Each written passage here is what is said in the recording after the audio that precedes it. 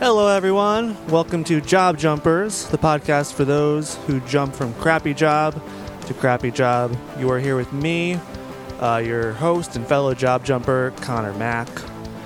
Today on the podcast, we have an awesome guest. His name is Andy. We're going to talk about his work in temp jobs, retail, but mostly restaurants. Working in the kitchen at restaurants. He has some pretty ridiculous stories. This was a really good one. I had a lot of fun talking with him. Now, if you are a job jumper, or you know of somebody who is a job jumper and would be great for the show, please reach out either by email, jobjumperspod@gmail.com, or via social media. You can DM us. We are at jobjumperspod on both Twitter and Instagram. I want to hear more of your stories. But without further ado, here is my chat with Andy. Hello there. Welcome to Job Jumpers. I am here with my new pal, Andy. Hey, Andy, thanks for taking the time out of your day to chat with me about your history of crappy jobs. Oh, yeah, my pleasure, Connor. I just got off of work and got just got back from the dispensary, ready to finish out my week. Hell yeah. Now, are those dispensaries, have they been around where you're located for long, or is that a recent thing where they've opened up? Ohio became a medical state fairly recently. Okay. Don't quote me on the year. I think it was 2018 or yeah, I think it was like 2018. I think it's technically became medical, but I didn't sign up for it for a while because they didn't have my condition on there, which is IBS, the hot girl disease. Oh, yeah, so I've heard, yeah. Yeah. So I get to join the ranks and with my rumbly tummy and occasionally treat myself to a big fudge edible. Nice.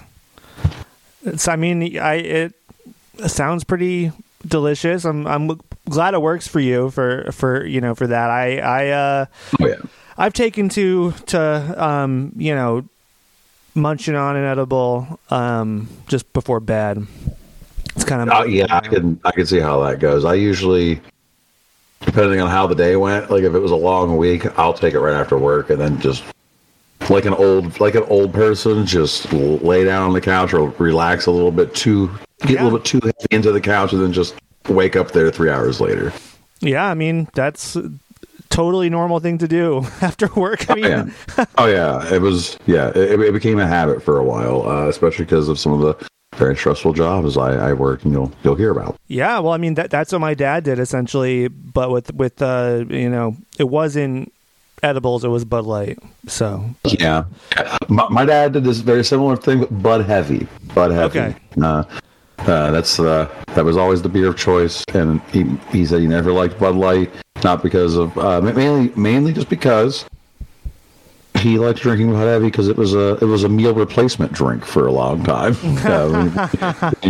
When you're poor, Bud Heavy is has calories in it. You need those calories for sure. That's right. Yeah. I think he was a Budweiser, Bud Heavy guy at first, and then when he kind of started to pretend to be more health conscious, he switched over to the Bud Light. But yeah. One funny thing that I was just reminded of is my parents are divorced. They've been divorced for a while. But my mom, she knows that he loves Bud Light. So the last time they talked, my mom kept on goading him about the Bud Light can controversy. Oh man! And just because she's just trying to be annoying, right? Yeah.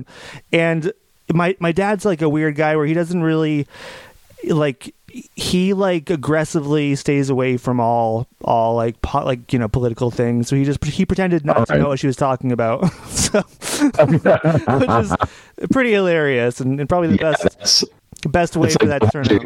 Yeah, you can't. That's a masterclass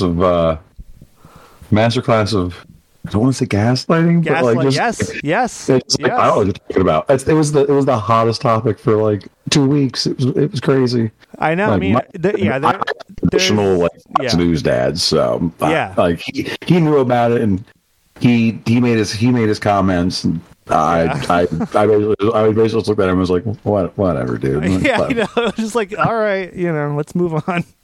Yeah.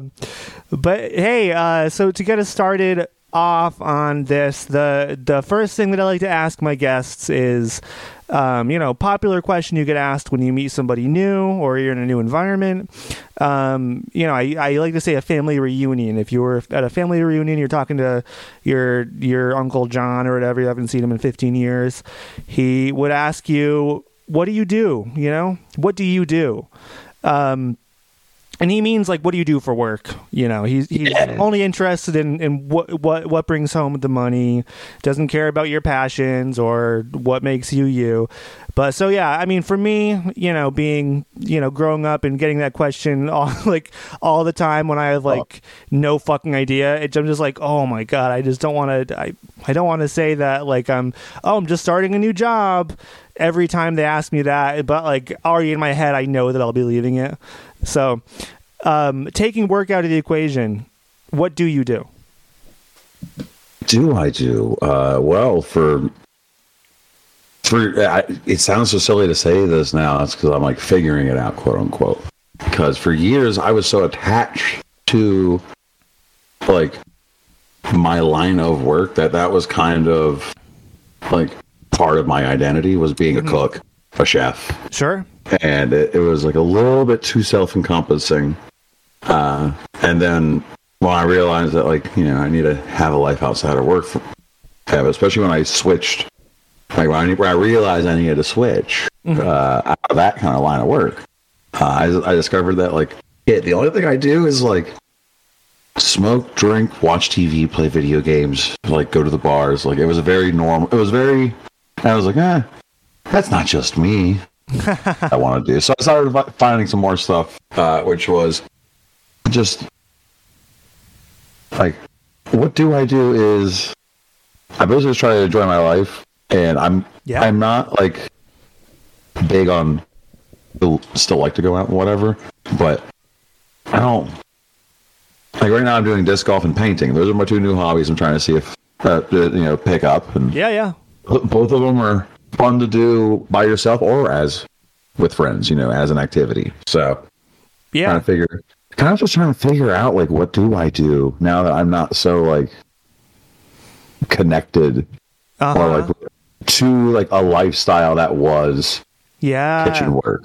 Yeah, that's a great topic to bring up, because I do feel like that is, a lot of times, even if you don't want to let it happen, you do get kind of caught up, especially you were saying in restaurants. I worked in a few restaurants, and that can be can be the people, all the people that you associate with, whether you're out drinking with them, working with them, whatever.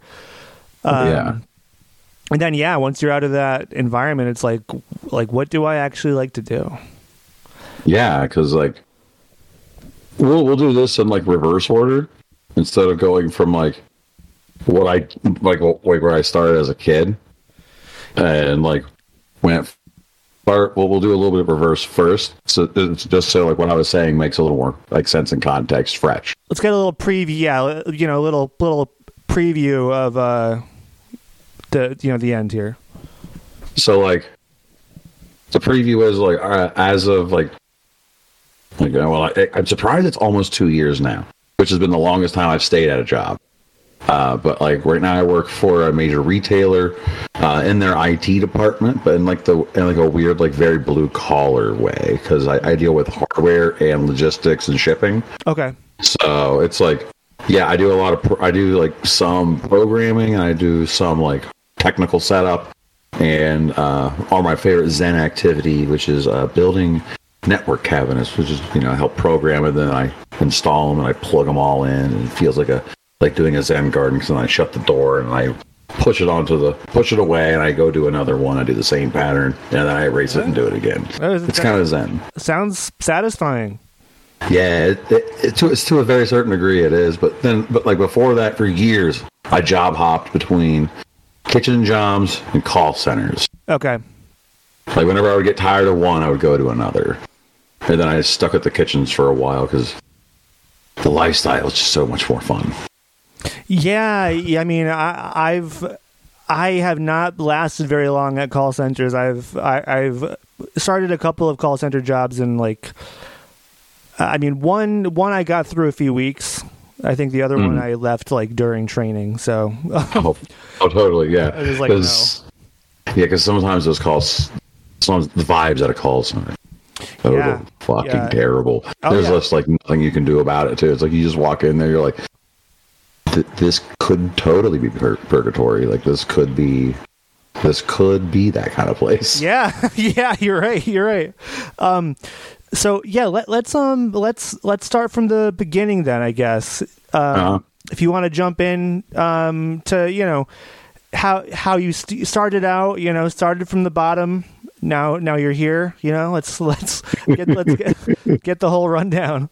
Right. So like a lot of people, especially I grew up, which is like the hills in the sticks of Ohio. I had my first job was like a teenager, but it was with for this one it was for like my grandma and her friends side business as a catering. So my first job was like a busboy for them. It was like the busboys were the two grandsons, and then the servers were all the teenage girls, and then the two grandmas would cook up all the food. And we did weddings and graduations, stuff like that, and it was a pretty easy job. I got paid by the night, so for like a 15, 16, 17-year-old, like getting anywhere from like $50 to $100 a night was tight. And this was like killer. I was doing this in let's say 2003 to I don't remember the year. Eventually I stopped doing it because they just didn't need me anymore. But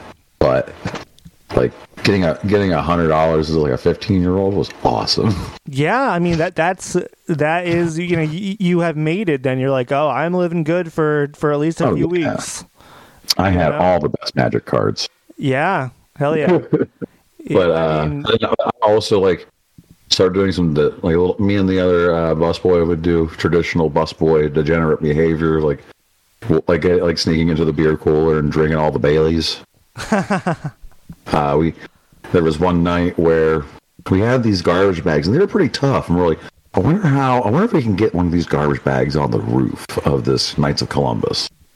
So we wind it up and we give it a throw, and it just explodes all over the side of the building. And we and ran back inside and pretended nothing happened. We totally got busted too. It sucked. Did you? They're like, who the fuck did this? Yeah, it was the next day. They were like, what the hell happened here? Oh my god! A raccoon did it. I think the official line was, we got attacked by a raccoon and threw the garbage at him, and it exploded. That's that's a reasonable excuse. I mean, raccoons, rabies and shit, right? Yeah, they get especially if they are if they have rabies, you can't trust them. Right, this is in Appalachia, so that's a totally reasonable thing to believe. Feral rabid coons are trying to come at my garbage. Can't have that. I'm going to throw the garbage and run like a reasonable person. Exactly. I mean, would you rather have the garbage all over the side of the building or your employee getting rabies? Right. Grandma wouldn't stand for that. Grandma couldn't stand for that. Exactly. Then after that, my first real job, on the books job, was McDonald's. And I worked at a 24-hour McDonald's. So my first on the books job was third shift McDonald's at a major highway intersection where two of them connect. Oh boy. So it didn't get hairy because we weren't super duper busy, but we would get some of the weirdest things that would go on. Some of the shenanigans I got into was one time a group of women who should not have been driving were coming home from the bar, and wanted some nuggies, and these drunk girls were like, "If I show you my tits, can I have your hat?"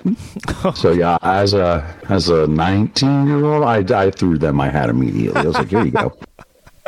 And my manager Chuck, who's probably about my age now, saw me do that and went, "Free hat on me, bro. You got to take that opportunity when it comes." No foul. Because I wasn't allowed to be clocked in if I didn't have my hat on. Oh, so, my goodness. He didn't want to send me home. I was the only other employee there. Wow. Chuck was smoking cigarettes in the office most nights. Yeah. So, I mean, thank God he had your back. Interesting. Oh yeah, Chuck was cool. Like, he kind of sucked as like a person, but like as a man, he didn't give a shit. Yeah. So I was all right with him. Yeah, like the biggest beef I had is I had gotten put in a very interesting position at this McDonald's because it was right when I graduated high school. I got that job so I can have some college money. And I did not like this one girl, so I told her off before we graduated, right? As normal people do, not people who hold grudges for too long. I've gotten that fixed, but it's slightly embarrassing to think about now. But told her off, smiled, walked away, figured I'd never see her again. Mm-hmm. Working at the McDonald's third shift together, like no, like we're like, could you guys like at least have us on alternating days? Like we're not really, we don't like working, we can't work with each other. What was the deal? What, like, if you don't mind me asking, what was her deal? We had years long beef between me and her. One of them was just constantly leading on one of my buddies. Okay, like just constantly leading him on. Gotcha.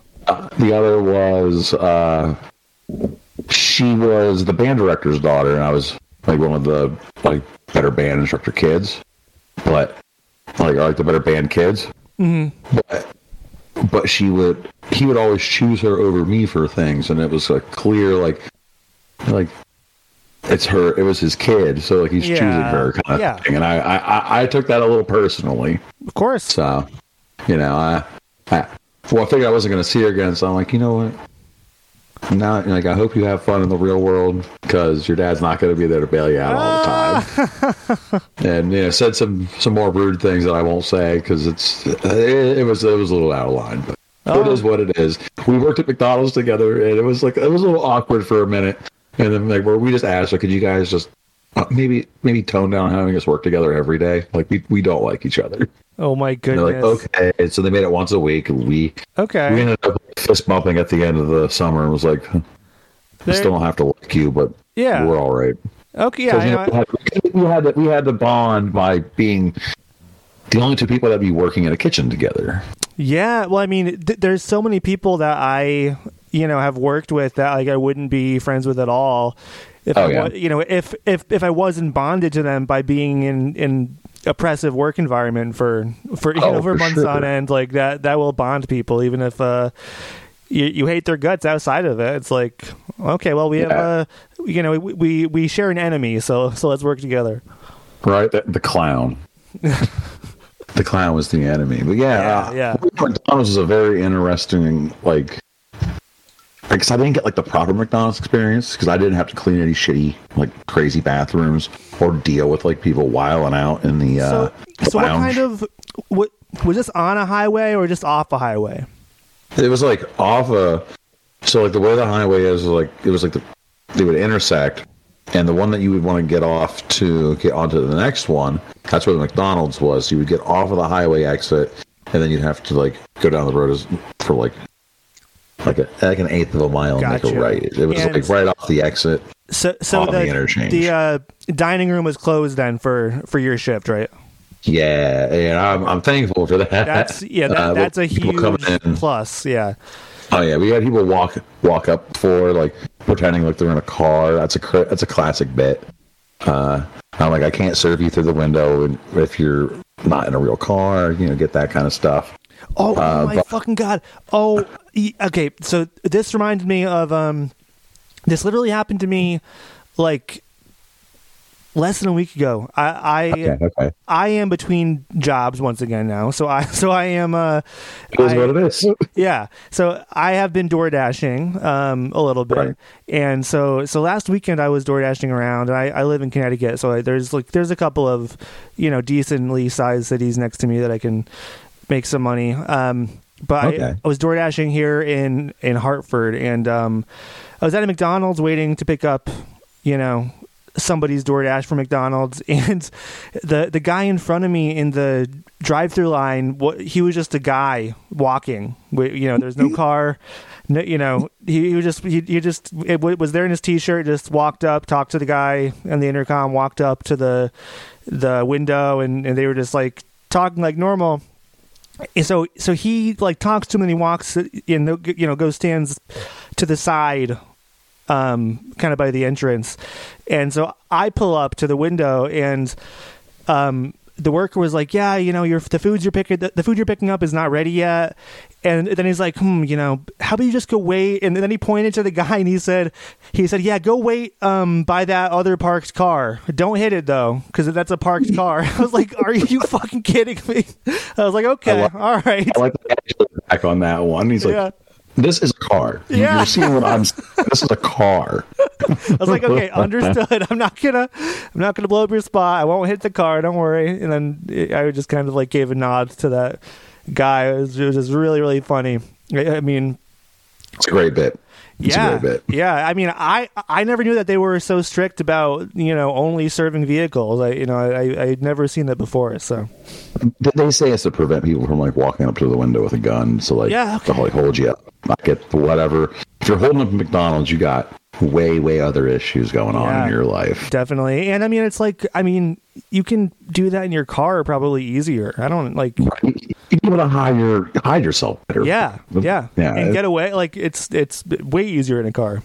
Yeah. It was just bad decision making all around. If you walk up to the drive-thru with your gun out, trying to hold them up. Yeah, absolutely. It's not going to end well for you. We have a very interesting guest at the McDonald's.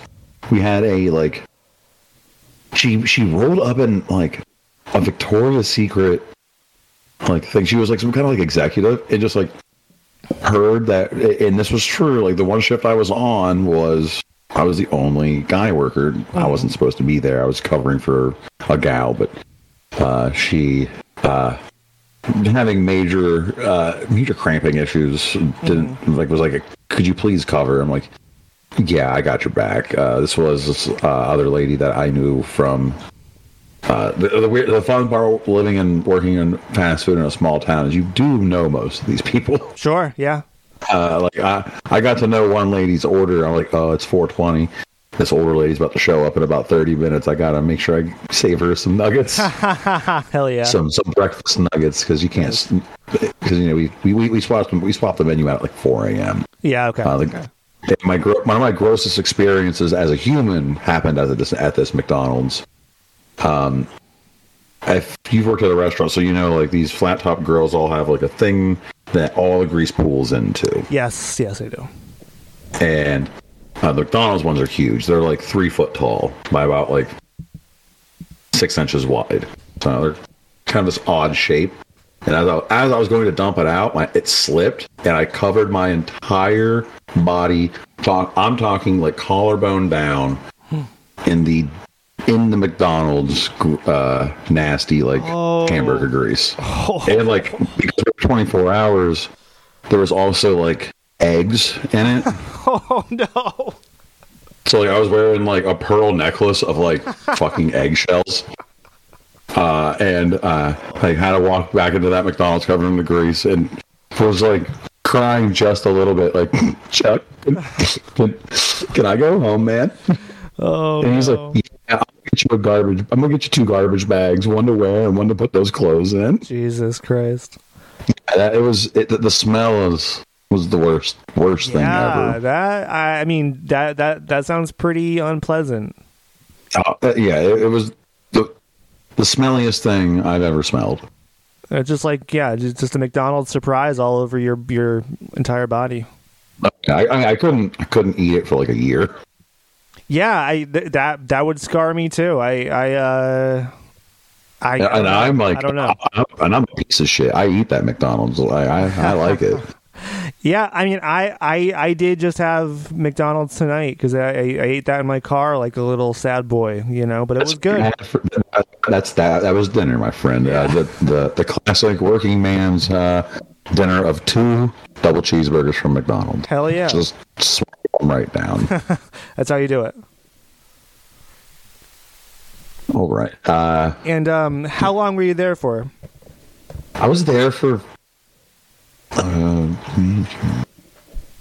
5 months. It was just the one summer, which I was like, May, because I picked it up like before I was going to graduate, and then the college I went to, we didn't have to report until like August 30th. So my last day at that McDonald's was like August 20th. I made it like 4 or 5 months, something like that.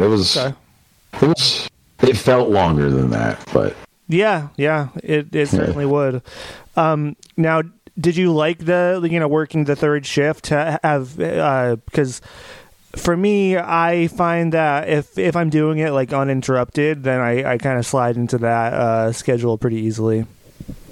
Yeah, see, I'm the same way. Like, I'm naturally a night owl, so it didn't really bother me so much. I think the worst was just the social life part, especially in like a super small town. Like, I didn't get to hang out with much of anybody that summer, which kind of sucked. But I needed money. College books are expensive. Yeah, and even though I did get a bit of a scholarship, I laugh because the college I went to was Kent State, and they gave me a scholarship for being Appalachian as a minority. Okay. $500, which does not cover much, but it's better than nothing. Yeah, something. I was like, oh, you come from such a dirt poor area, you shoeless hillbilly. Here's $500. Thanks for coming up to the lake. Oh my goodness, that's ridiculous. So what was the plan after McDonald's? So like, I went to school after that and dropped out like after that semester, and because I just wasn't ready. Hands out, hands down, was not ready. I moved back home to go to school at the local school there. Made it another semester and dropped out. But when I moved back home, I just signed up with the temp agency. And the local one in my area where I grew up was called ManCan or Manpower. I think it started as Manpower, shifted to ManCan. I think they now realize they are stuck with the name that kind of sucks. Yeah. I mean, ManCan is an interesting choice. Yeah, it really is.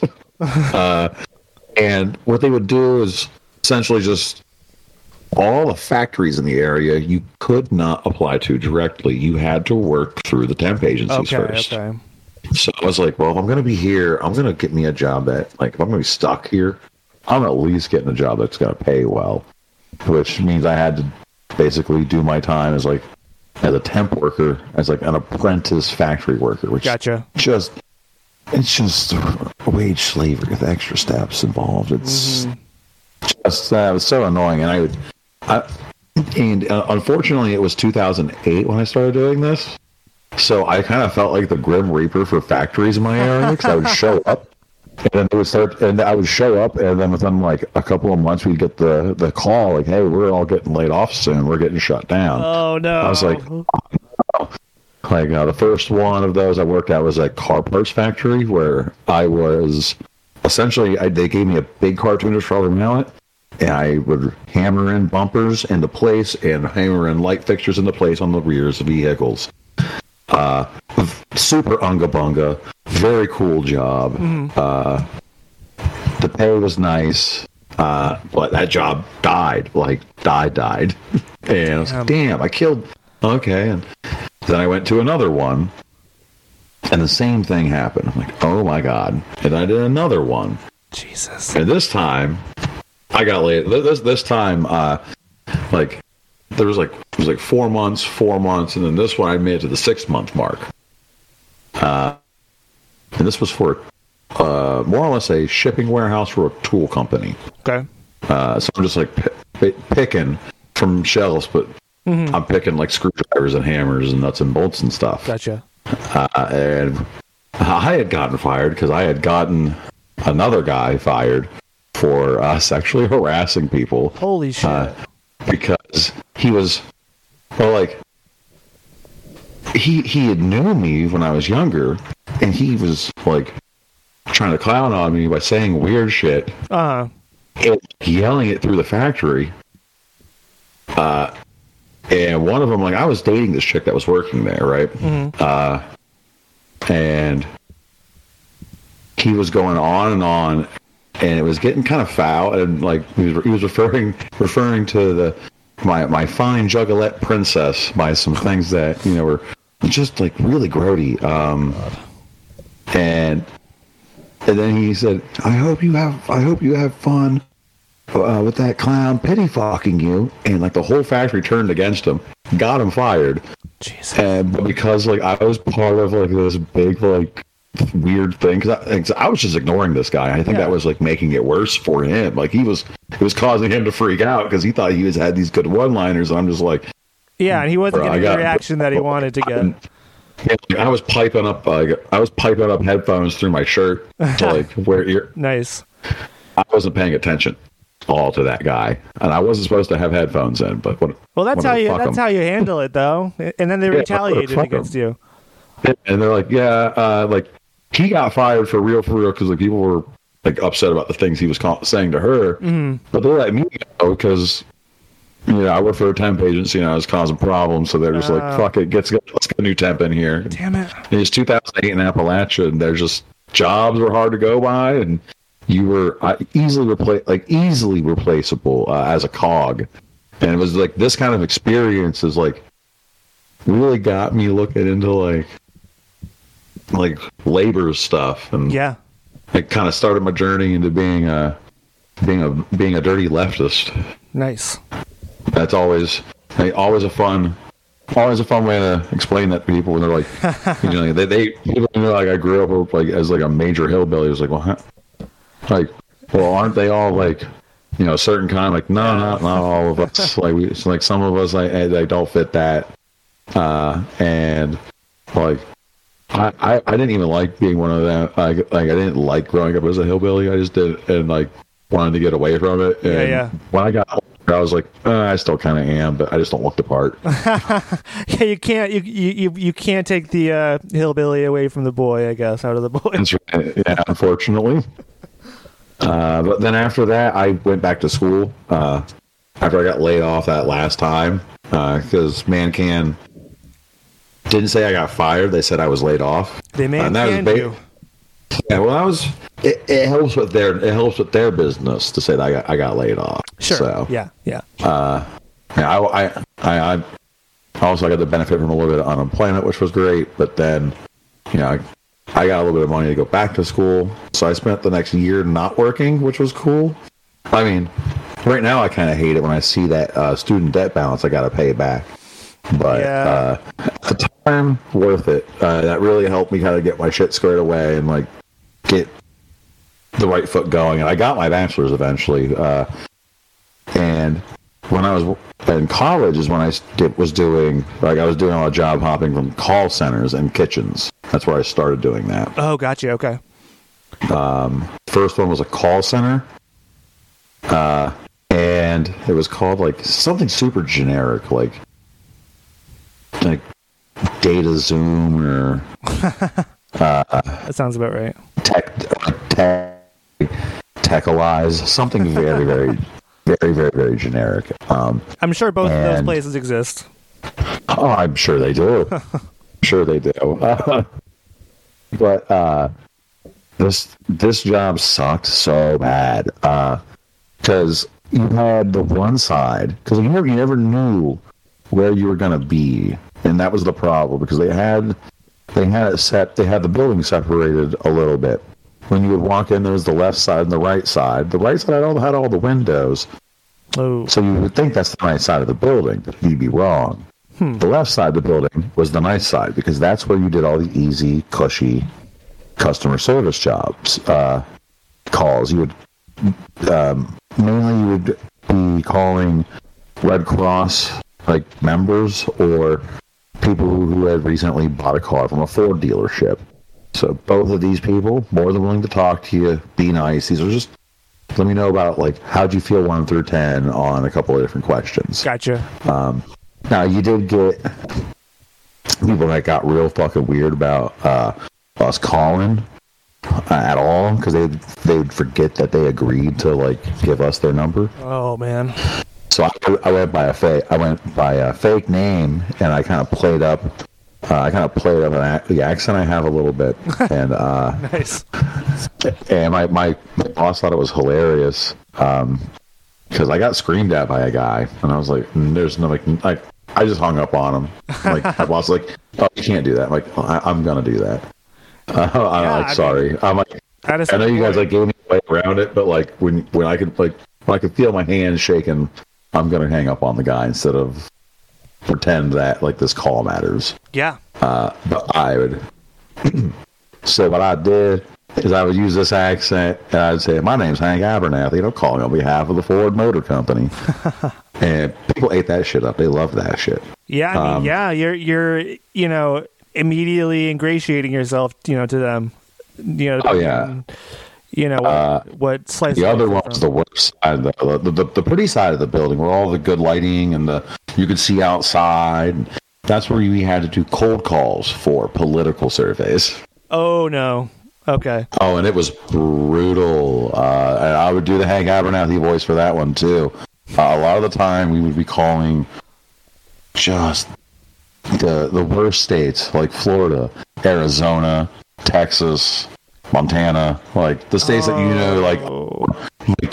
do I really want to know this person's opinion? Is it going to be upsetting? And what year was this? This was, I believe, so I did the most of those in 2011 going into 12. All right, so there was a lot of stuff that was clearly paid for by Republicans to kind of get their feeling on where they should attack Obama on. Yep. Yeah, with the election year. Yeah, and because we were all working, getting close to that election, we were all we had all the Republican data stuff, and we're like, this really isn't looking good. These people don't give a shit about any of the stuff they're trying to talk about in this election. Oh my god! It's they had because we were hitting up the hard right bases, and we got people that were way more into the. It felt like a disproportionate amount of people that would eventually turn into the QAnon types. We had a disproportionate amount of those, but the hardest part of the job is that we had to live transcribe, and so we had we had some that were open-ended questions, and we had to live transcribe them. You used the shorthand and then filled it out later because I wasn't that fast.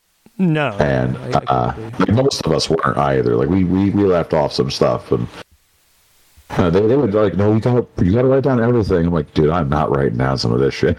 I bet you that's one of the things that they could ding you for listening back to the calls. "Oh, you missed these few words."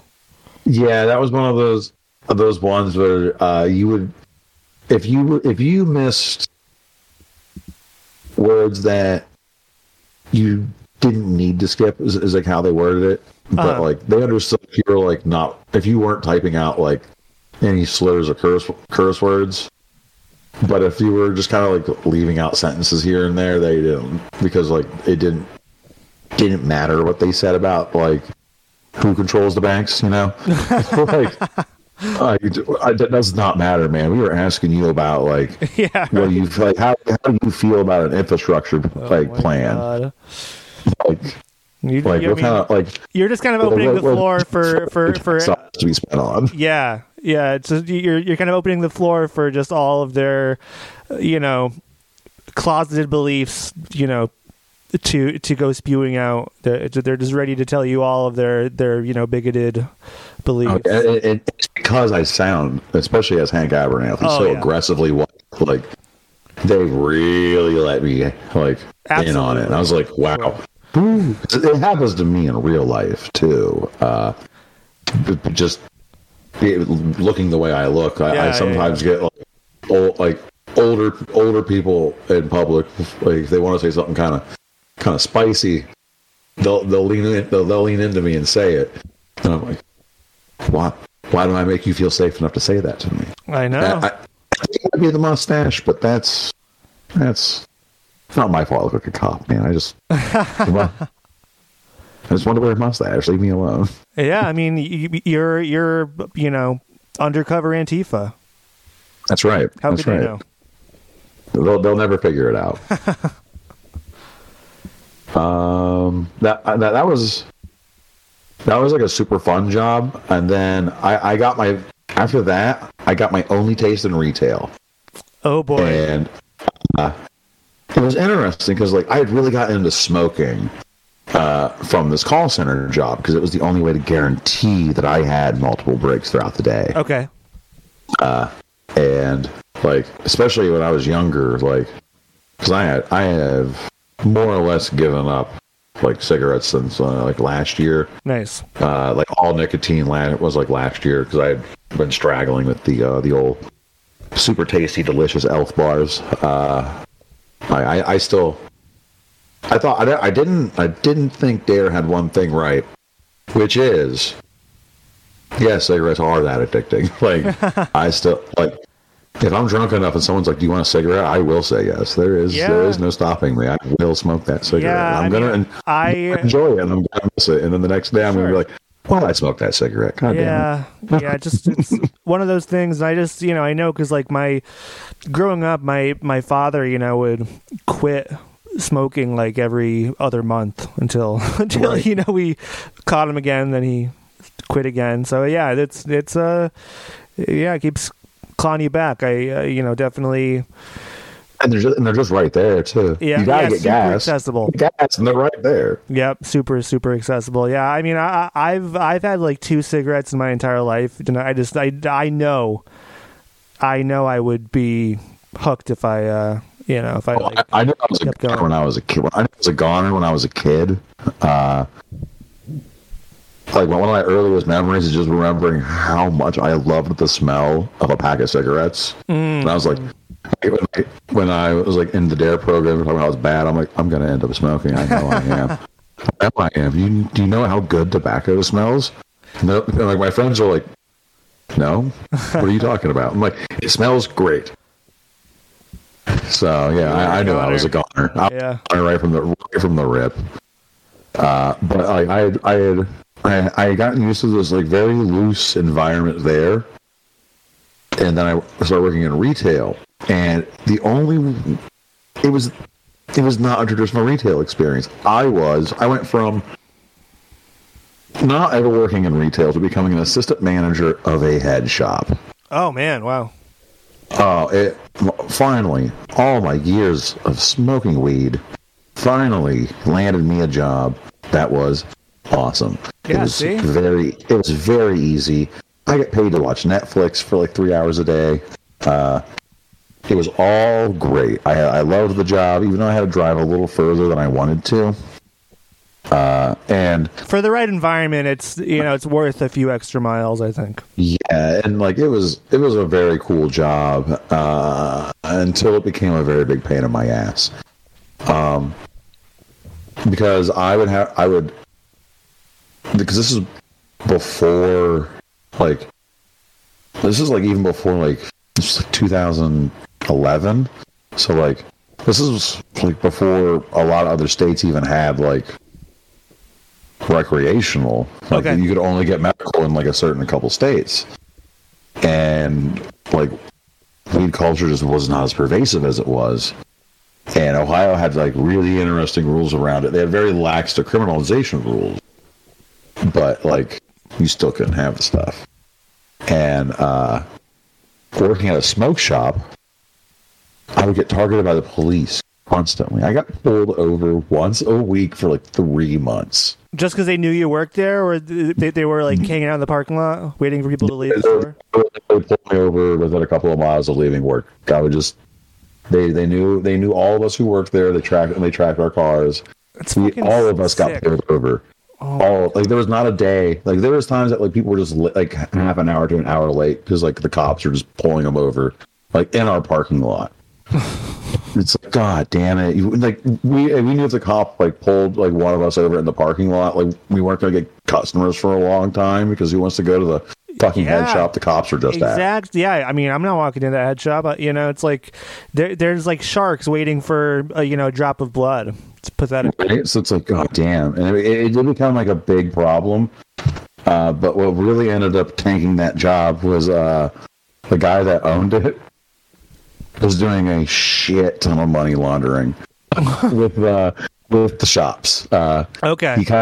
All the money for the shops were kind of just in a slush fund, including another shop in Vegas.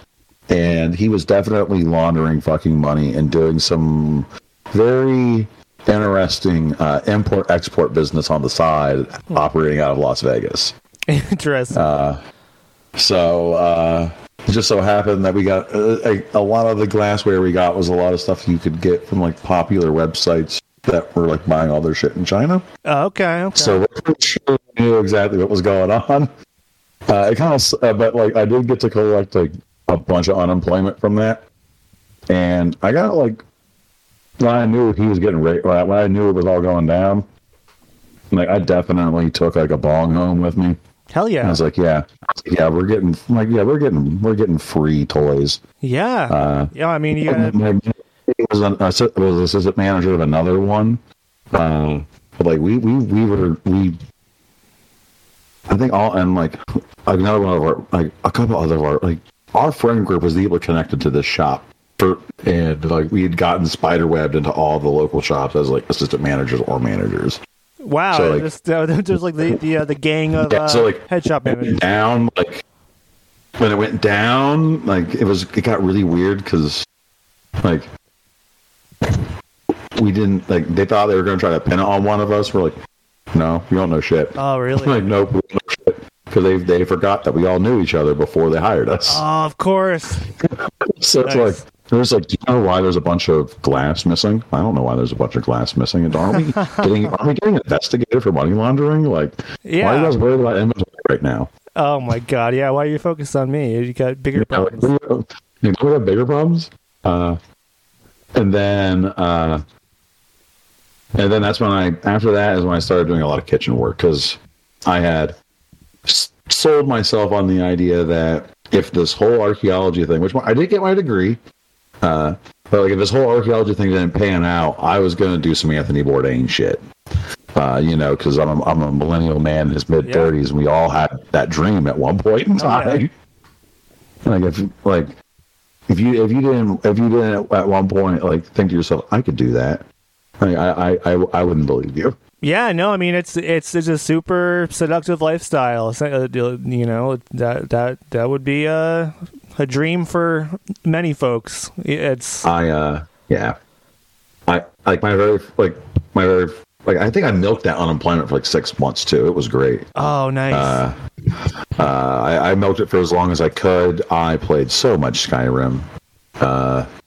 Made sure I was able to keep my grades up high enough to where I could graduate, knowing that like I might like be burnt out and coast the last semester. Yeah. So it was one of those ones too. I was like, I thought I was going to stay in academia, and after that, like I had to do like a 5th year, and I was like, oh God. And I was like, dude, if I have to do any, I think I'm gonna lose it. I have to get out of it. I can't do this. It was like I got into the grad school program and then immediately said no thanks. Actually, I need my money back. I rescind all this shit. I gotta get out. I can't do this. It's too much.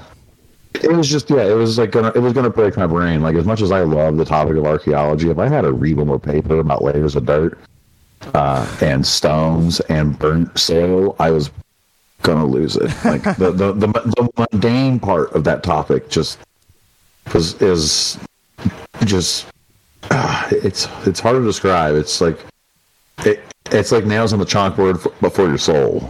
Yeah, I mean, as somebody with pretty severe ADHD, I think I would have gone crazy long before that point. Yeah, like I definitely have like the ADHD now. It's not when I was younger; it was very evident. Sure, but I had a mom that was not like into the idea of regulating like an 8-year-old with Ritalin. Yeah. So, I had to learn to live around it for a while. Yeah, and then by the time that was me too. That like I should probably like be medicated for it. I'm like, you know what? I got enough ways around it to like make my life work. So I feel like I'm lucky enough to not have to need the stuff to be effective, but I know from having some before. Yeah, like, totally. I need about 15 to like be at normal level, like normal person peak efficiency. Yeah. Like where I can actually like focus and not be like da da da da. Oh, what the hell was that? Go over there. Oh, da da da da. Oh, what was that? Go over there. Mm-hmm. Like that mindset actually helped me a lot when I was doing kitchen work, though. Yeah. I mean, that's a good point. I talked with somebody else about kind of having that ADHD brain or that kind of different attention span in like the environment like that in restaurants where there's a million things going on, is very fast paced. That can really be to your advantage. Yeah, because it doesn't come across as frustrating when I have to go here, I have to go here, I have to go here, I have to go here, and it's keeping me from bouncing around. And it's just not. Yeah, the hyper focus is a thing that definitely happens, and it doesn't need to happen if I have to go to 18 different spots in like a minute and a half. Like it doesn't matter. I can do that. I can bounce around, and that's why I liked doing kitchen work for so long. Honestly, it wasn't until the pandemic hit, and I was on like I think my 6th or 7th kitchen job at that point, where I was like, I think I want out. I think I want out after experiencing like how mean and entitled the customer bases were getting in the service industry. I was like, I need out because I can't do. Like I was starting to like feel resentment towards people that it wasn't even their fault. Mm-hmm. Like I was saying to myself, man, fuck this motherfucker and his garlic allergy. What a piece of shit. Yeah. We have to cook a whole piece of chicken for him. Oh, man. Because he can't have garlic. At that point, yeah, you're like, okay. What weak jeans, piece of shit. I can't stand this motherfucker. And like, caught myself sitting there and being like, dude, what the fuck? Like that's not something. Those aren't normal thoughts. Yeah, right. Maybe you've had too much time here. Yeah, I guess that's where it got. Now, like I said, I jumped around a bunch of kitchen jobs at that point, with only one break where I did another call center where I did just Red Cross donations, which was 80% of the time was pretty fine. Like you would get like one customer a week. And I call them customers because that's basically how like the Red Cross kind of viewed us calling them was like a customer survey, because that's kind of how they feel about the business, because it's not like you're not like a guest, right? So it's not like you're going there. You're going to them to volunteer, but they do make some money off of that. And so they kind of treat it as like a customer service survey, and really you get like one guy a month who would like be annoyed that we're calling and asking for him to donate again. And it's like, hey man, like I'm sorry, you got that O blood though. Like we're just calling. You guys call every 3 months. Yeah, that's kind of the schedule we're on here. We're not twisting your arm. But, maybe you could. That'd be cool, right? I got no bonuses for any of this. I got paid like a flat hourly rate just to hang out in that room with like 5 women and one other older gentleman for hours a day. And the only thing we knew about each other was like what brands of cigarette we smoked and who had kids and why didn't I have kids. But yeah, all the kitchen jobs were all the kitchen jobs were interesting though, in their own respect. Like the first one was I don't know how to describe it. It was kind of like if you had like the Cheers vibe on an Applebee's. Okay, all right. And that was kind of the thing there. They did like people liked it because it was just like classic, like standard, like American bar diner food. Mm-hmm. But they did like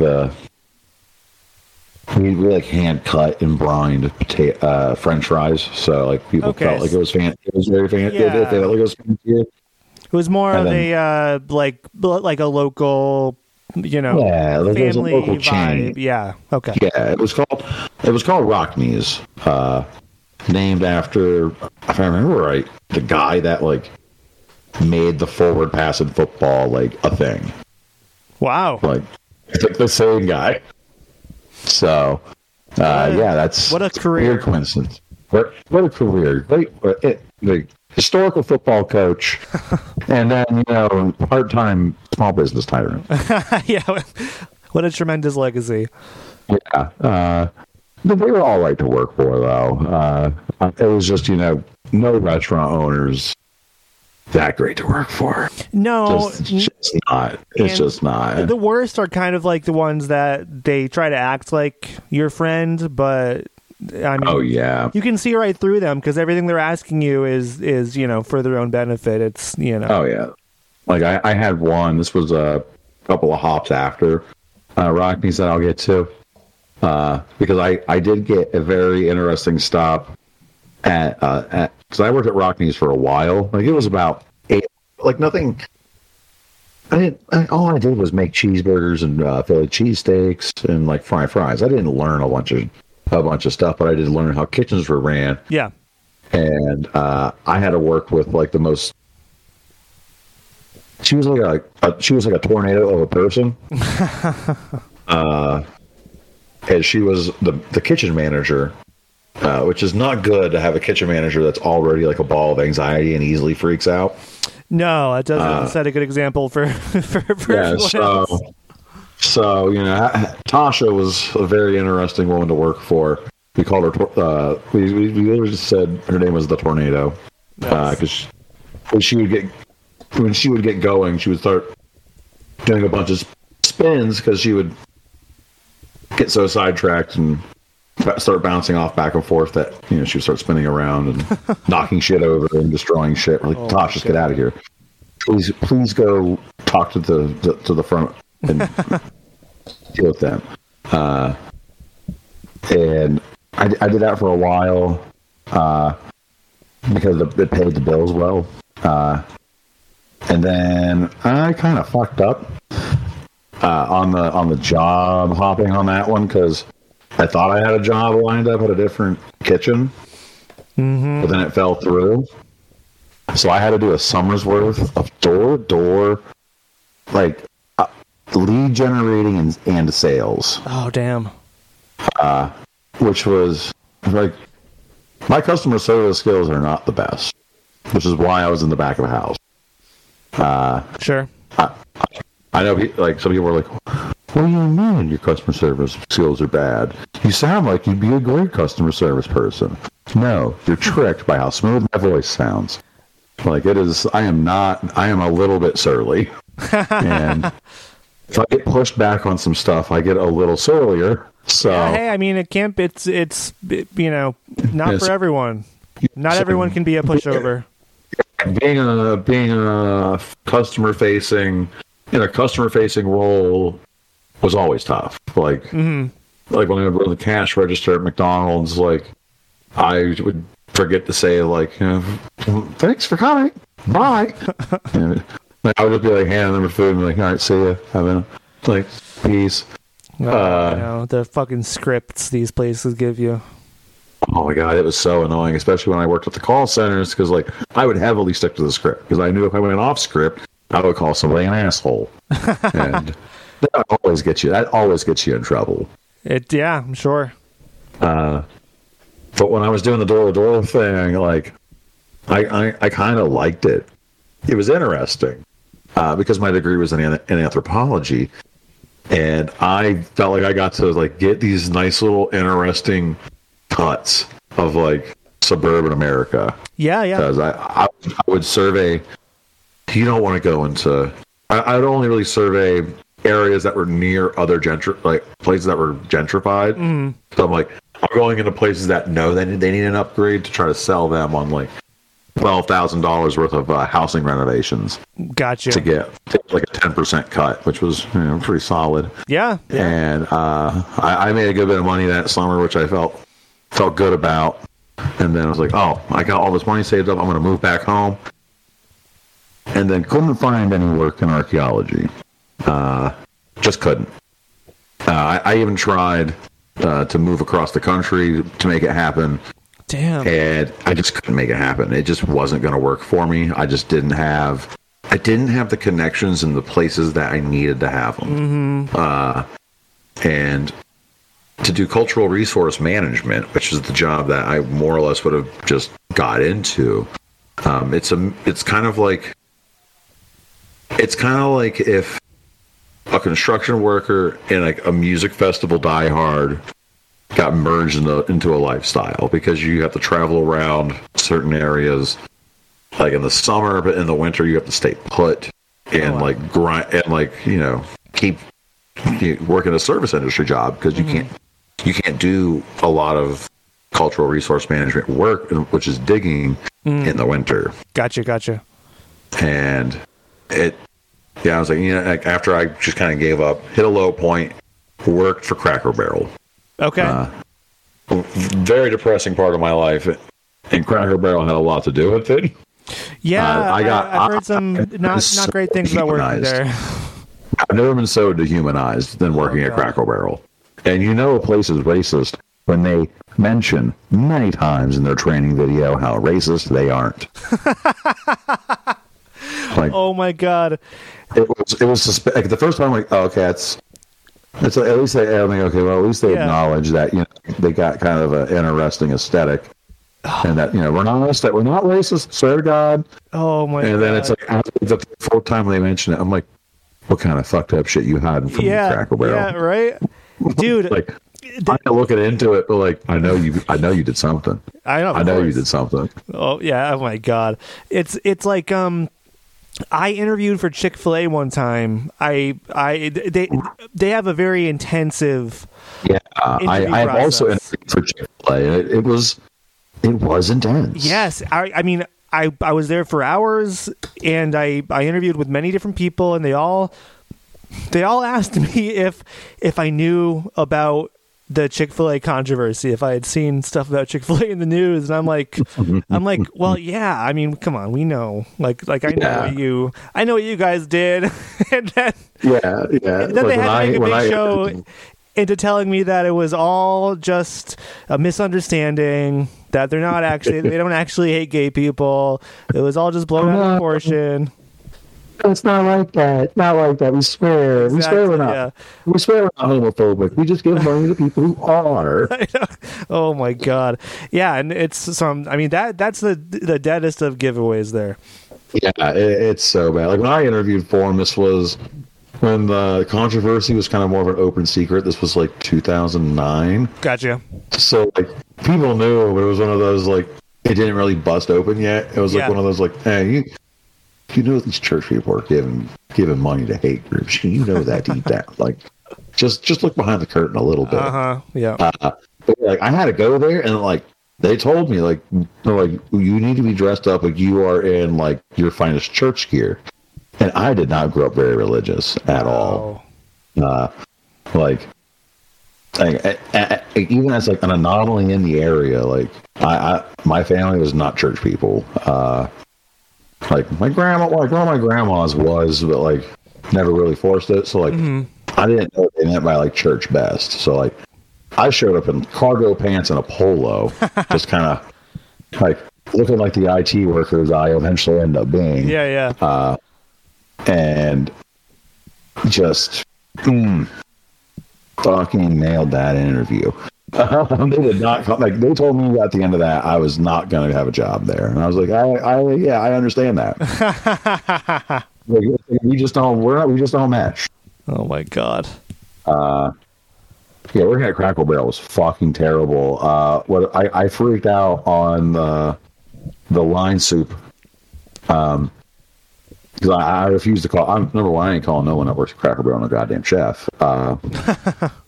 Which he thought he can get away with. I'm like, you ain't no goddamn chef. You make pancakes. Get the fuck out of my face. Yeah.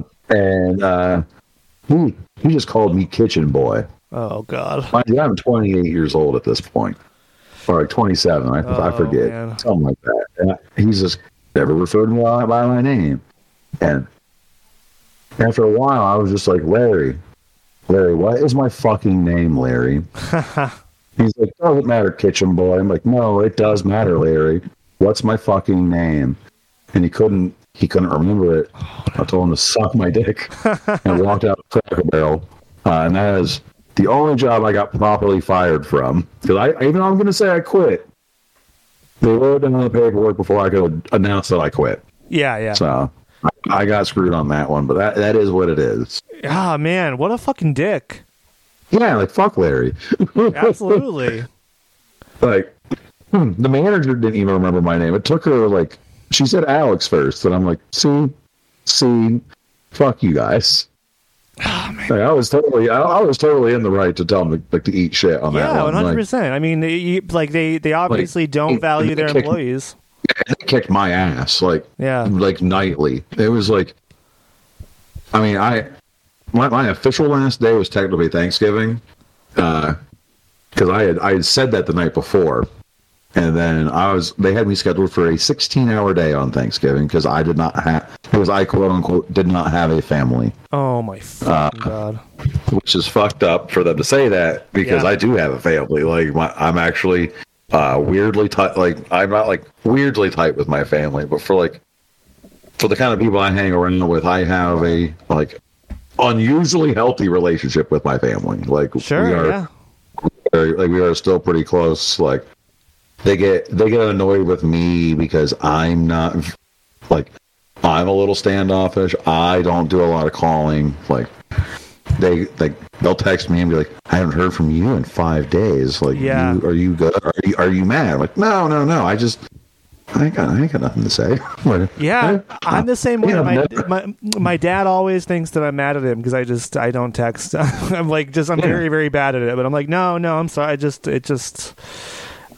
I can't do it. I got to start treating like my parents like I do some of my other groups of friends. I got to start sending them memes so they don't think I'm like annoyed or mad. Or like the family like group text thing. Like I got to chime in with like some jokes again so that they don't think that I've like, especially when I was younger, I was a bit of a fucking shit show. Sure. So that I was Andy on like some kind of fucking bender. Yeah. And like up until it's like I still could be like wild card. Man, always the wild card, but yeah, throw them a bone every once in a while. Give them a meme to make them believe you're stable. It's like I'm here, but I'm still here. I'm not like day 3. I'm like being drunk as hell and like trying to manage my life kind of situation. We haven't done that in a couple of years. Because like when I hit that low point, it was like after I graduated college and realized that like I had made a series of fuck ups that like kind of like brought me back home and like in a worse place than when I left, and like that got me thinking about a lot of different shit. But I was still like man, like the only marketable skill I have is like how good of a cook I am, like how fast I can chop onions and how I can work the hell out of a kitchen. Because I kind of got trained as like a child even to like be good as a cook. Like I worked with my I would always hang out with my grandma. And my grandma was my first job. She's a cook. Like she runs school kitchens, and she's a professional cook. Mm-hmm. She says she won't ever call herself chef because she doesn't make anything that you couldn't make yourself at your own house. Sure.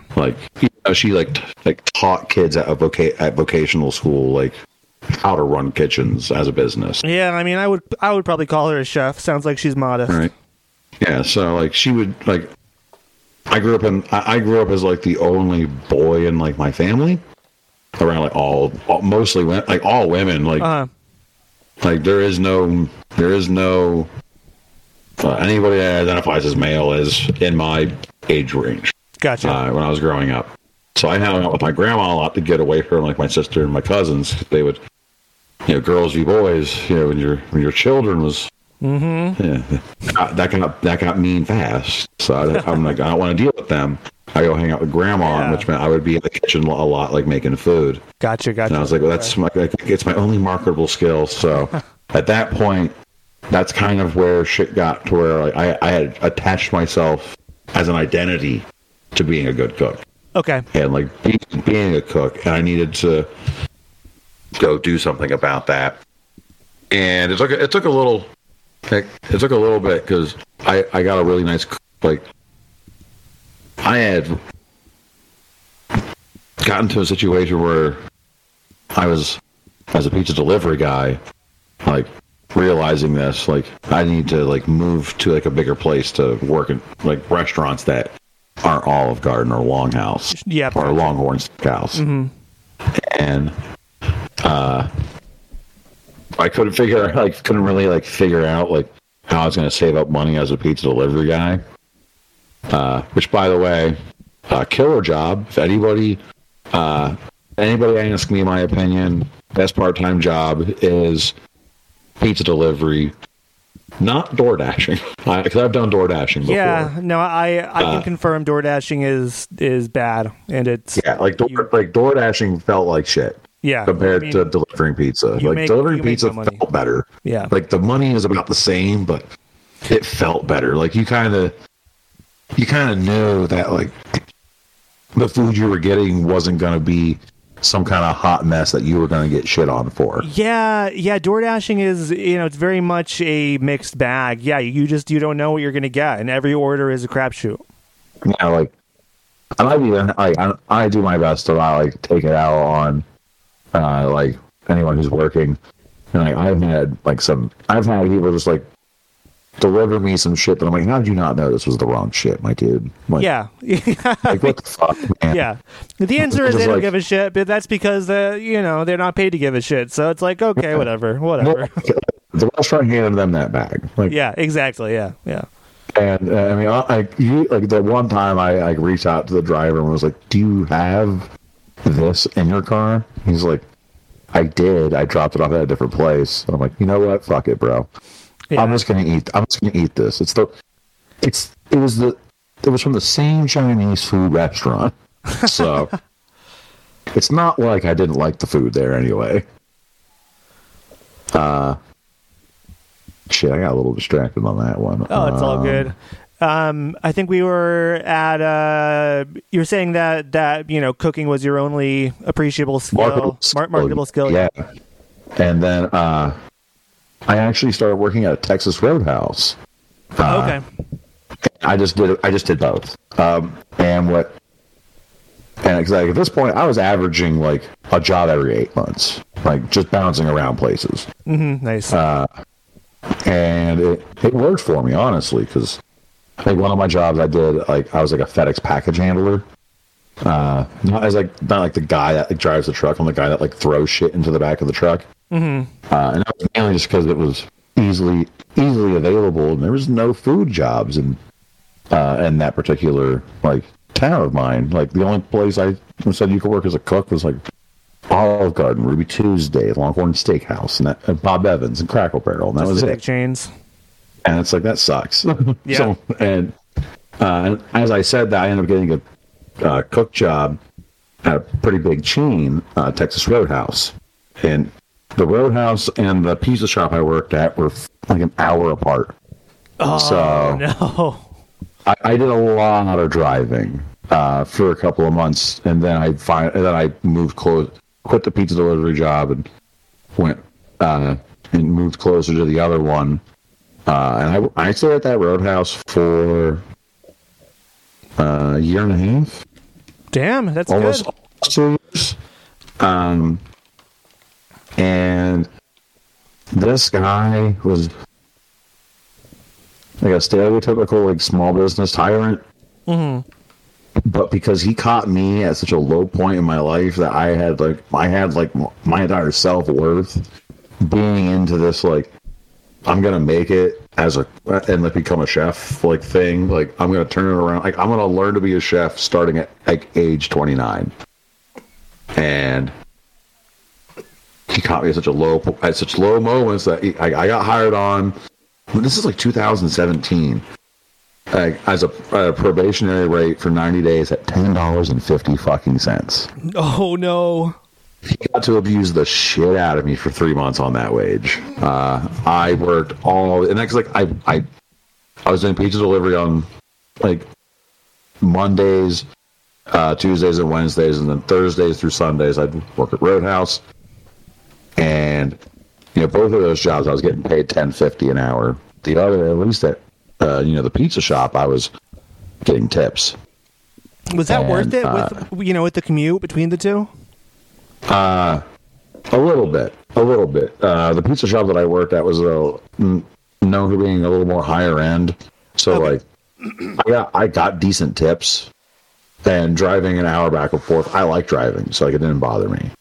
I did, and I knew I was wasting money on gas, but I drove a Honda Civic, so it's not like I was getting killed. Yeah. But like putting aside, because the apartment I lived in the shitty little town called Zanesville, Ohio, was like this apartment sucked, but it was cheap. It was like $500 a month, so I was able to stack up money by just not paying rent for a little while. Yeah. Nice. I knew my lease was up. I only had to pay this guy up to a certain point. And then I just stopped paying him. I knew he wasn't going to file the eviction papers. I knew him personally. So when it was time to move out, I handed him half of the rent that I owed and said, I'm out, buddy. He's like, okay. Fair enough.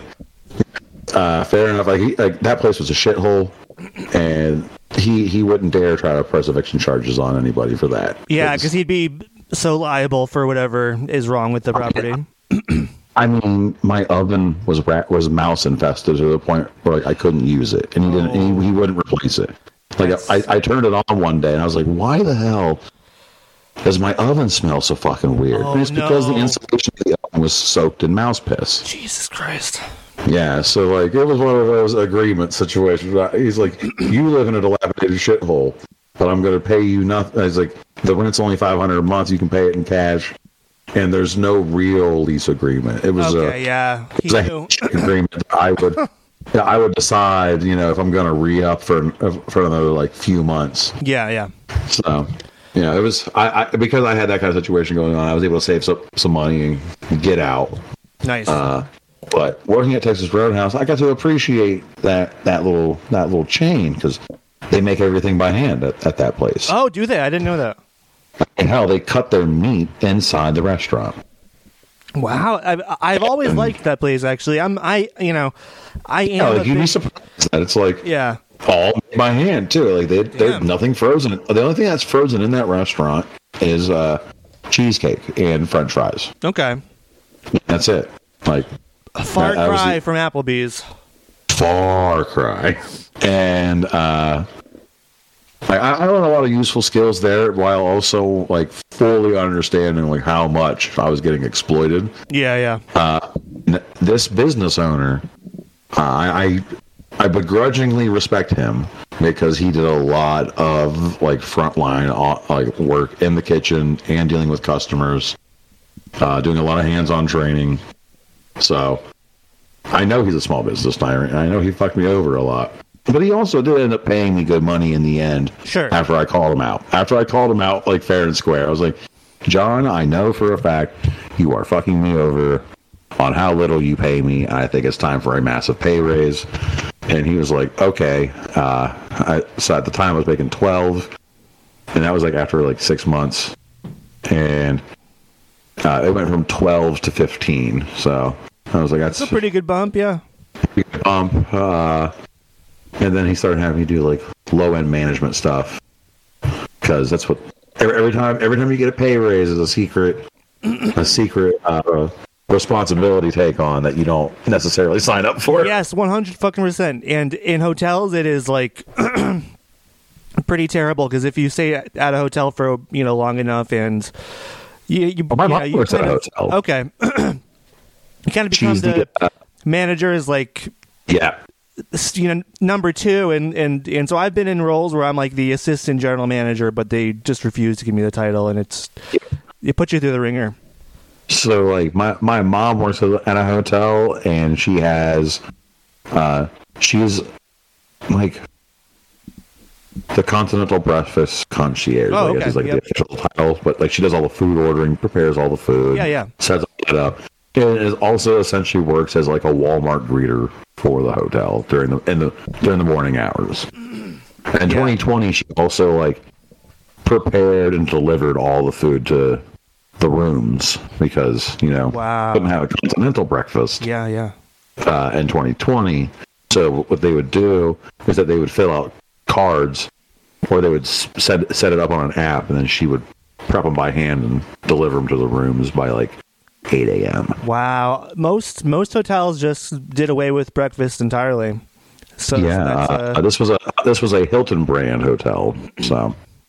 I feel like the Hiltons have a little bit of money they can fucking lose. For sure. I don't think they're really paying too close attention, considering she's bought a lot of bananas on their dime. Let's say that.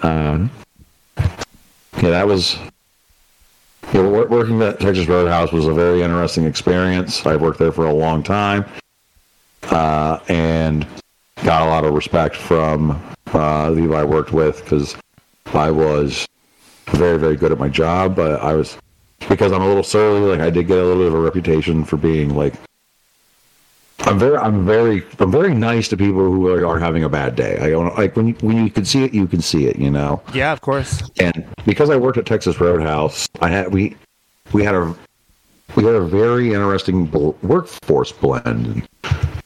The one I worked at is in Columbus, Ohio, and it's the closest one to the Ohio State campus, and it's also in a neighborhood that is like extremely diverse, and you got to be a very diverse cast at the back of house, not the front of house. Front of house is mostly just your traditionally attractive people. Yep. Yeah, that's how it works. That's just how that works. And I'll give him credit. He got on the hot goth girl trend real quick. He knew that one was coming down the pipeline. In like 2017, he had like 3 just drop dead gorgeous goth girls working at a Texas Roadhouse, and I was like, how did this happen? Because I'm not prepared to see like Whitechapel shirts at the Texas Roadhouse. I'm just not. But I eventually kind of like got tired of working with that guy. Like, and that was like my farewell to him was telling him that, like, listen, dude, like I didn't mind working for you as like a lower end employee, but now that like you got me doing manager shit, like I don't like working with you, and I can't be here. Like this place is driving me like up the wall. It's driving me insane. It's making me lose my hair. Like it is rapidly aging me. That's what fucking some restaurants do to you. Yeah, I like lost a shit ton of weight. I looked like a cancer patient at one point, and I wasn't that thin. I was like 6'1", 200 pounds. So it wasn't like I was super thin, but like my whole face was gaunt, and like I had started shaving my head because I had lost all of my hair. Mm-hmm. And so, like, and it happened in like a year or two, and I was like, shit. I was like, it just perfectly coincided with like working at Texas Roadhouse too. Yeah, just like, is this all of, is this all because of my job, or or is nature playing a role too? That job had like such weird kinds of stress levels with it, because he did hire a lot of very young people, and I was like 30, and I had this like 17-year-old who would not stop flirting with me. Oh no. And she was like very traditionally attractive, and like I for a while I thought she was doing it as a bit, because I would even like comedically like play up how uncomfortable it made me feel. Yeah. Just like, I'm like, like, please stop doing it. Like, being very openly like how like no, this is not something you should be doing. Yeah. And like when she was 18, like it kept going on, and people, and I had to quell so many rumors that I was a groomer. Mm-hmm. Yeah. Well, it's not like that. It's not like that. That's such a common thing in restaurant. I mean, that my first job was a host at a restaurant, and I was 18. The host hooking up is the fucking like stereotype du jour of the industry. Yeah. Yep, that's exactly it, and it's gross. I remember, when I was a host talking to one of my coworkers, and she was talking about, how she was hooking up with this 34-year-old cook who had kids. I'm like, oh man, like, oh yeah, like I don't know, so many. Yeah, I'm just. I'm not going to place myself above judgment on these fellas. I too engage in some pretty dirty behavior, but I like made sure that they were at least 23 years old. Yeah, of course. I was like, basically like, girl, if you haven't taken like art history 101, I want nothing to fucking do with you. Yeah. Like if you haven't taken a basic intro level college course, you're probably too fucking young for me. Yeah. And like, it was just a very weird environment. I had another.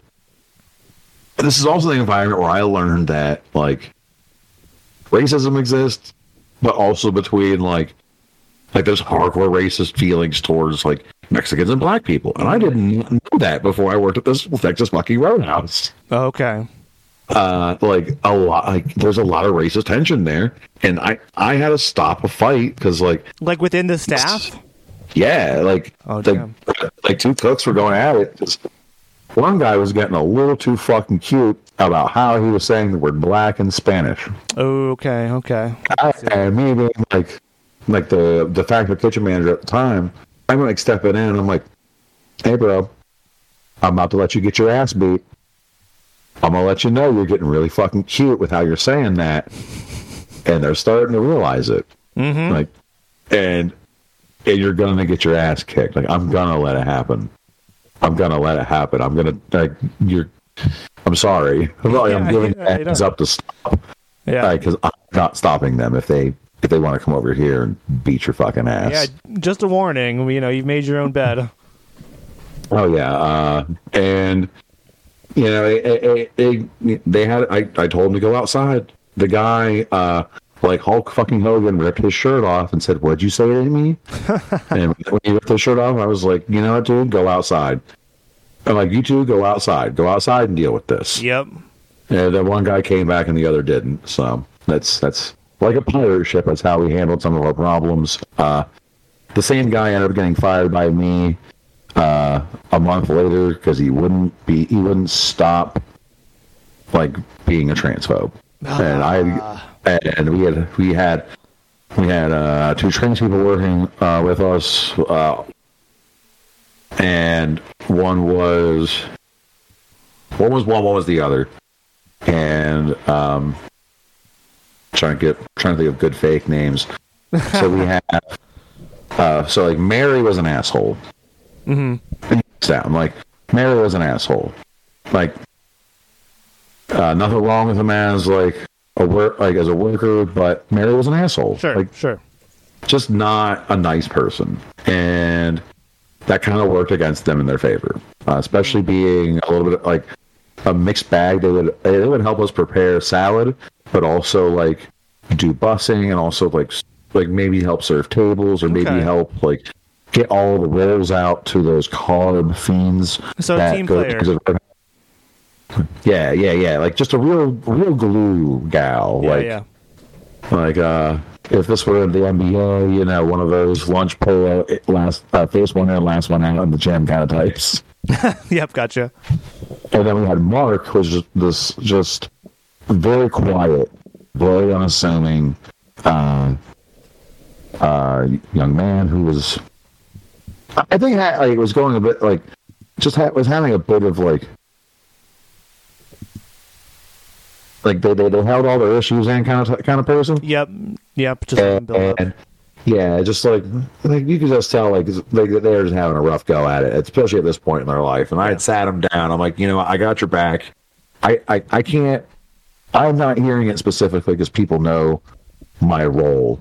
I became a manager really fucking quick. It was like a 3-month time frame. I went from like just a cook to like the lead line cook to like de facto kitchen manager. That is fast, yeah. And I think it may have been closer to like 4 to 5 months, but yeah, it was a series of very bad things had happened, and I just happened to rise to the top from it.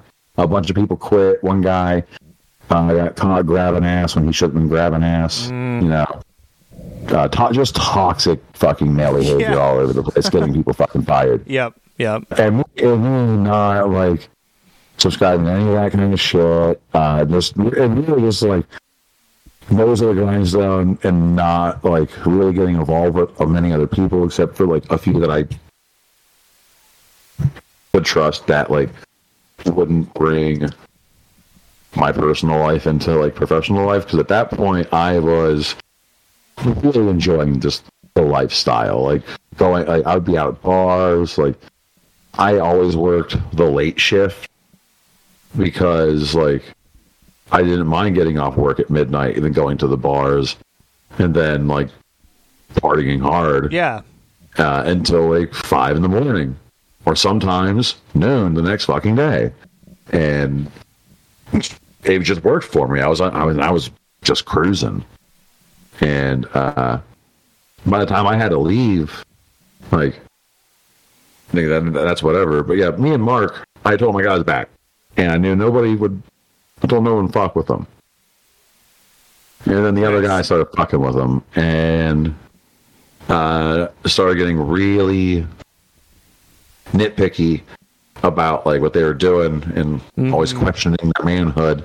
And I just step in and be like, "Hey man, if you don't leave Mark alone, I'm firing you on the spot." Like, I'm like, you can go out. We can go outside about it if it's going to come to that. And he said, "Nope, it's not going to come to that."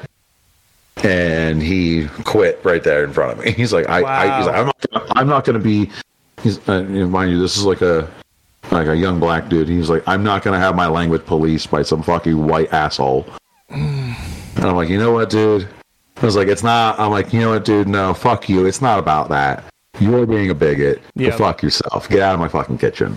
Yeah. And you know, that was like Texas Roadhouse is a very interesting place for me to work at that point in my life, because I got to learn a lot about how to like deal with shit. Yeah. Because I was very, very conflict avoidant for most of my life. Yeah. No, I mean, I am as well, and I mean, you know, same thing with working at hotels with a lot of different personalities, whether be it guests or coworkers. But especially in a restaurant, I feel like, you know, at the back of the house, especially, everything is very heightened. Yeah, it's high stress, and a lot of people like to goof off, which helps with their stress, but like stresses other people out a lot. Yep. Did you ever have the opportunity to work with somebody that is just like, they're just like a clown. Like they goof off so much so often that like you're not even sure if they're doing it as a bit anymore or if they just like can't do the job. Yeah, no, there's some people that come to mind when you put it like that. Yeah, because it's like I worked with this one older gentleman. Best name I've ever had. I've heard. His name was Gaspar. Ooh. Gaspar Concharo. Gaspar Pancho, and I'm like, oh, that is a name. That's a powerful name right there. And this goon just clownering all day, and like, no matter how busy it was, he was always on top of his game. But it's like, I'm like, this guy just goofs off constantly. And at one point, I was like, is he just bored?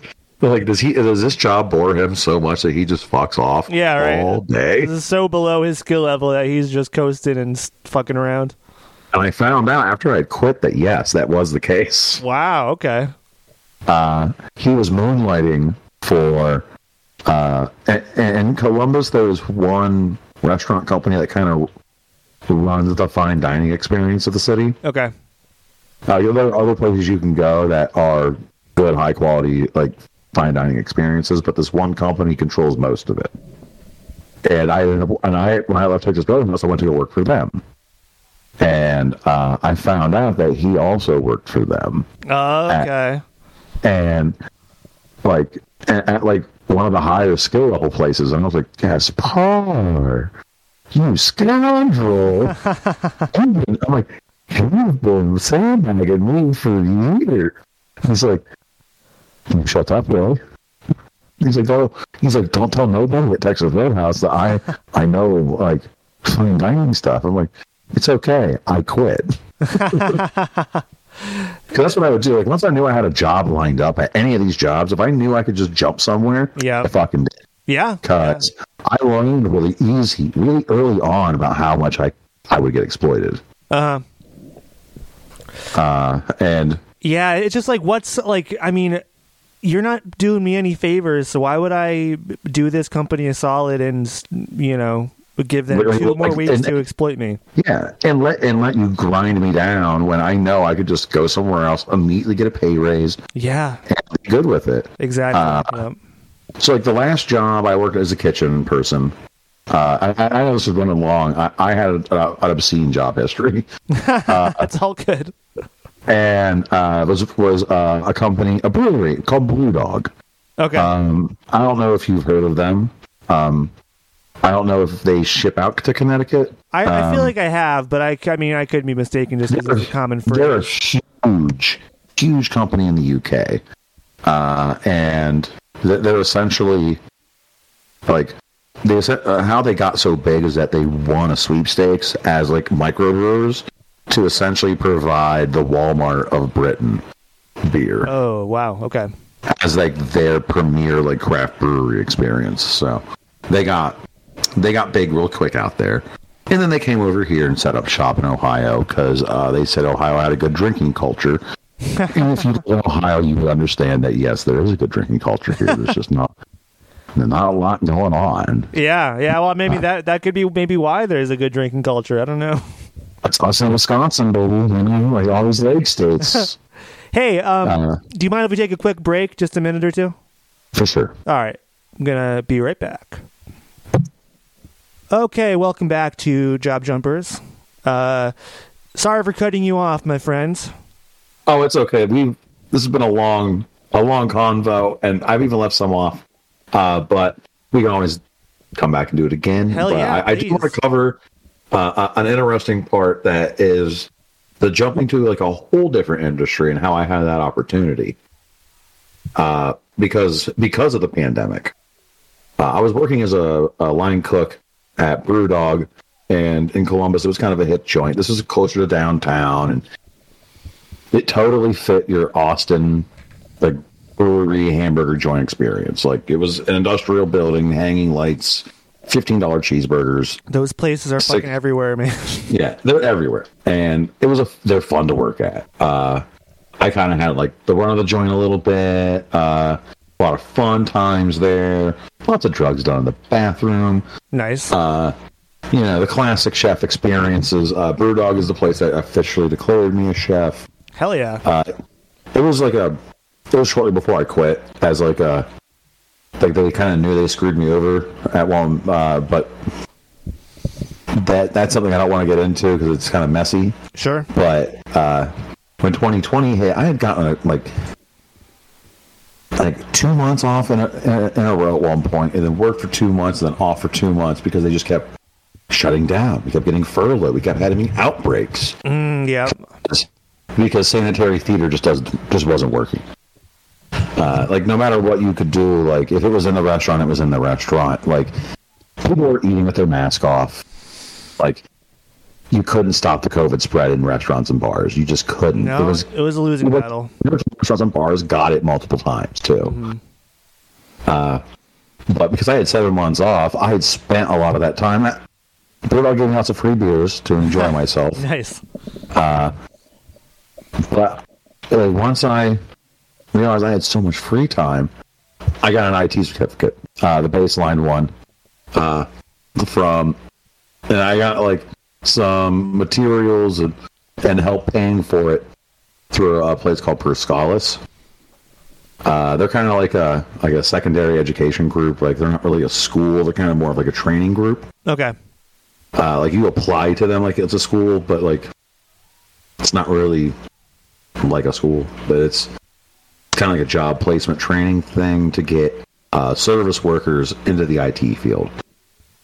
And, well, that's not how they put it, but that's kind of how the system is designed. Yeah, that's kind of the aim. But like seeing that opportunity show up when I had nothing to do with my life was awesome. Because I wanted out. I wanted out of being a cook. I hated it. I hated being a chef. I hated everything about it. I was having just mean, nasty thoughts about people that were guests that it was not their fault. Like, I remember saying, like, fuck this guy, let's be in the garlic. Like, yeah, I mean, you're just over it. Yeah, like, fuck your onion allergy. Eat that shit or don't. Like, just like I was getting into a bad spot with it. Yeah. I was able to transition out. My first job I worked for was a payday loan place, and then I ended up at the big retailer I am now. But like, the pandemic was so bad for so many people, and I feel very weird about it being like the best time of my life. That I got paid to be at home, to do nothing, to train myself to get out of a career that I hated. Yeah, and like, I know a lot of people look back on it as like a very bad time, and I'm like, no, like, I was able to utilize that time like in a way that got me out. Yeah, and got me into, that's great. It's insanely boring by comparison. It's a 9-to-5-er, and that still takes adjusting to after being years of like being up and partying all night as like my life. Yeah, that transition is not an easy one. Yeah, it was rough. And like, I have the mindset of a job hopper. I've been with the major retailer now for 2 years, almost. It'll be 2 years in September. I plan on sticking through. Hell yeah. But I told them earlier, we had, because I am technically a contractor with them, that, you know, I have goals in mind, and if you aren't part of those goals, I work in the IT field, and I do have the opportunity to job hop just as much as I did when I was in the kitchen. Absolutely, yeah. Because I know it's the best way to get yourself paid, and honestly, sometimes it's just easier. Like, it's easier not to get attached to a workplace. And I think so. Yeah, I mean, bounce when shit's going bad, or bounce when you know, like, this job's doing nothing for you, and just get out. Like, just be attached to doing your job well, and not get attached to like the environment of the job. Definitely, yeah, and I mean, then that way you don't take it personally when they fuck you over for promotion, right, or whatever. Yeah, because at that point, it becomes very much I'm trying to get one over on you guys. I'm trying to get as much money out of you guys as I can for the least amount of my effort. So I know that they're also trying to make as much money off me as they can. Yep, exactly. And like, sure, that does kind of make the environment tense with the boss, but it's a mutual understanding that I will leave. Yeah, you at least know which roles you're playing. Yeah, and it's because I always lived this like kind of like unattached lifestyle, like never really, like, not as in like a woe is me incel type, but like I've never really had like a serious girlfriend except for like one time. I've dated casually for years. Yeah. It doesn't really bother me. Like, just not being, it's not that I have a commitment issue. It's that I just know that if for jobs, like, if it's gonna fuck me over, it's gonna fuck me over. And that whole like not being super. Like it's like a modern day nomad. Even like I can just bounce around wherever I want as in the job field. Yeah, it's an independence. Yeah, like I'm kind of like just rooted to a city, but it doesn't always have to be like that too. Especially with IT and the rise of like work from home, like you can go wherever. You can work wherever. Yeah. I mean, you've got a lot of possibilities. Yeah, and you gotta always choose whatever's going to pay you the best, or whatever's going to like treat you the best, like better scheduling, better benefits, Definitely. Stuff like that. That's always where you look for. And I always went with the most money, personally. Yeah, that's usually the smart move. Except for the current one. The current one, I went for the benefits because I heard once you get the benefits at this particular joint, it's like, as my one friend said, it's as close to having a job in Europe as you could get. Wow, that's high praise for an American business. It's because of all they give you a lot of vacation time. Nice. Compared to like a lot of other American businesses. I mean, like when you factor in that shit, that's like worth a few dollars extra an hour almost. Right? Like they don't pay the best, but they offer like decent health care and a shit ton of vacation. You just can't beat it. Yeah, you really can't. I think it's like when you start, it's like you get access to about 2.5 months worth of like being able to schedule vacations and PTO and mental health days. That's crazy for a benefit for just beginning. Yeah, it's insane.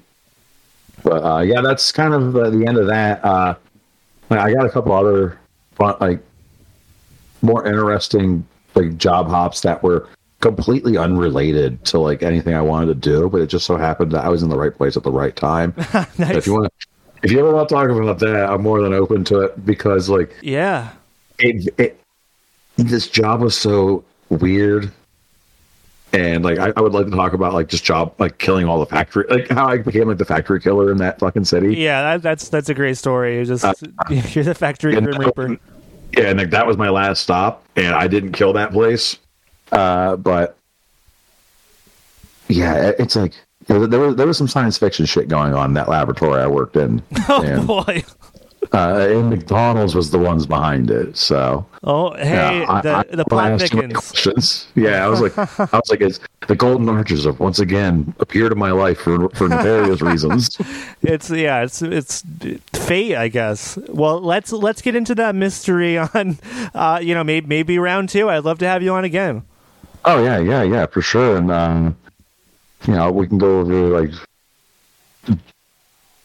It's like advice for younger people how to like job hop on like industry to industry without like so you can get your feet in a whole bunch of things to see what you like. Yes, because I did a good bit of that I don't put in my resumes because like I was only there for like a couple of days at a time, and then same.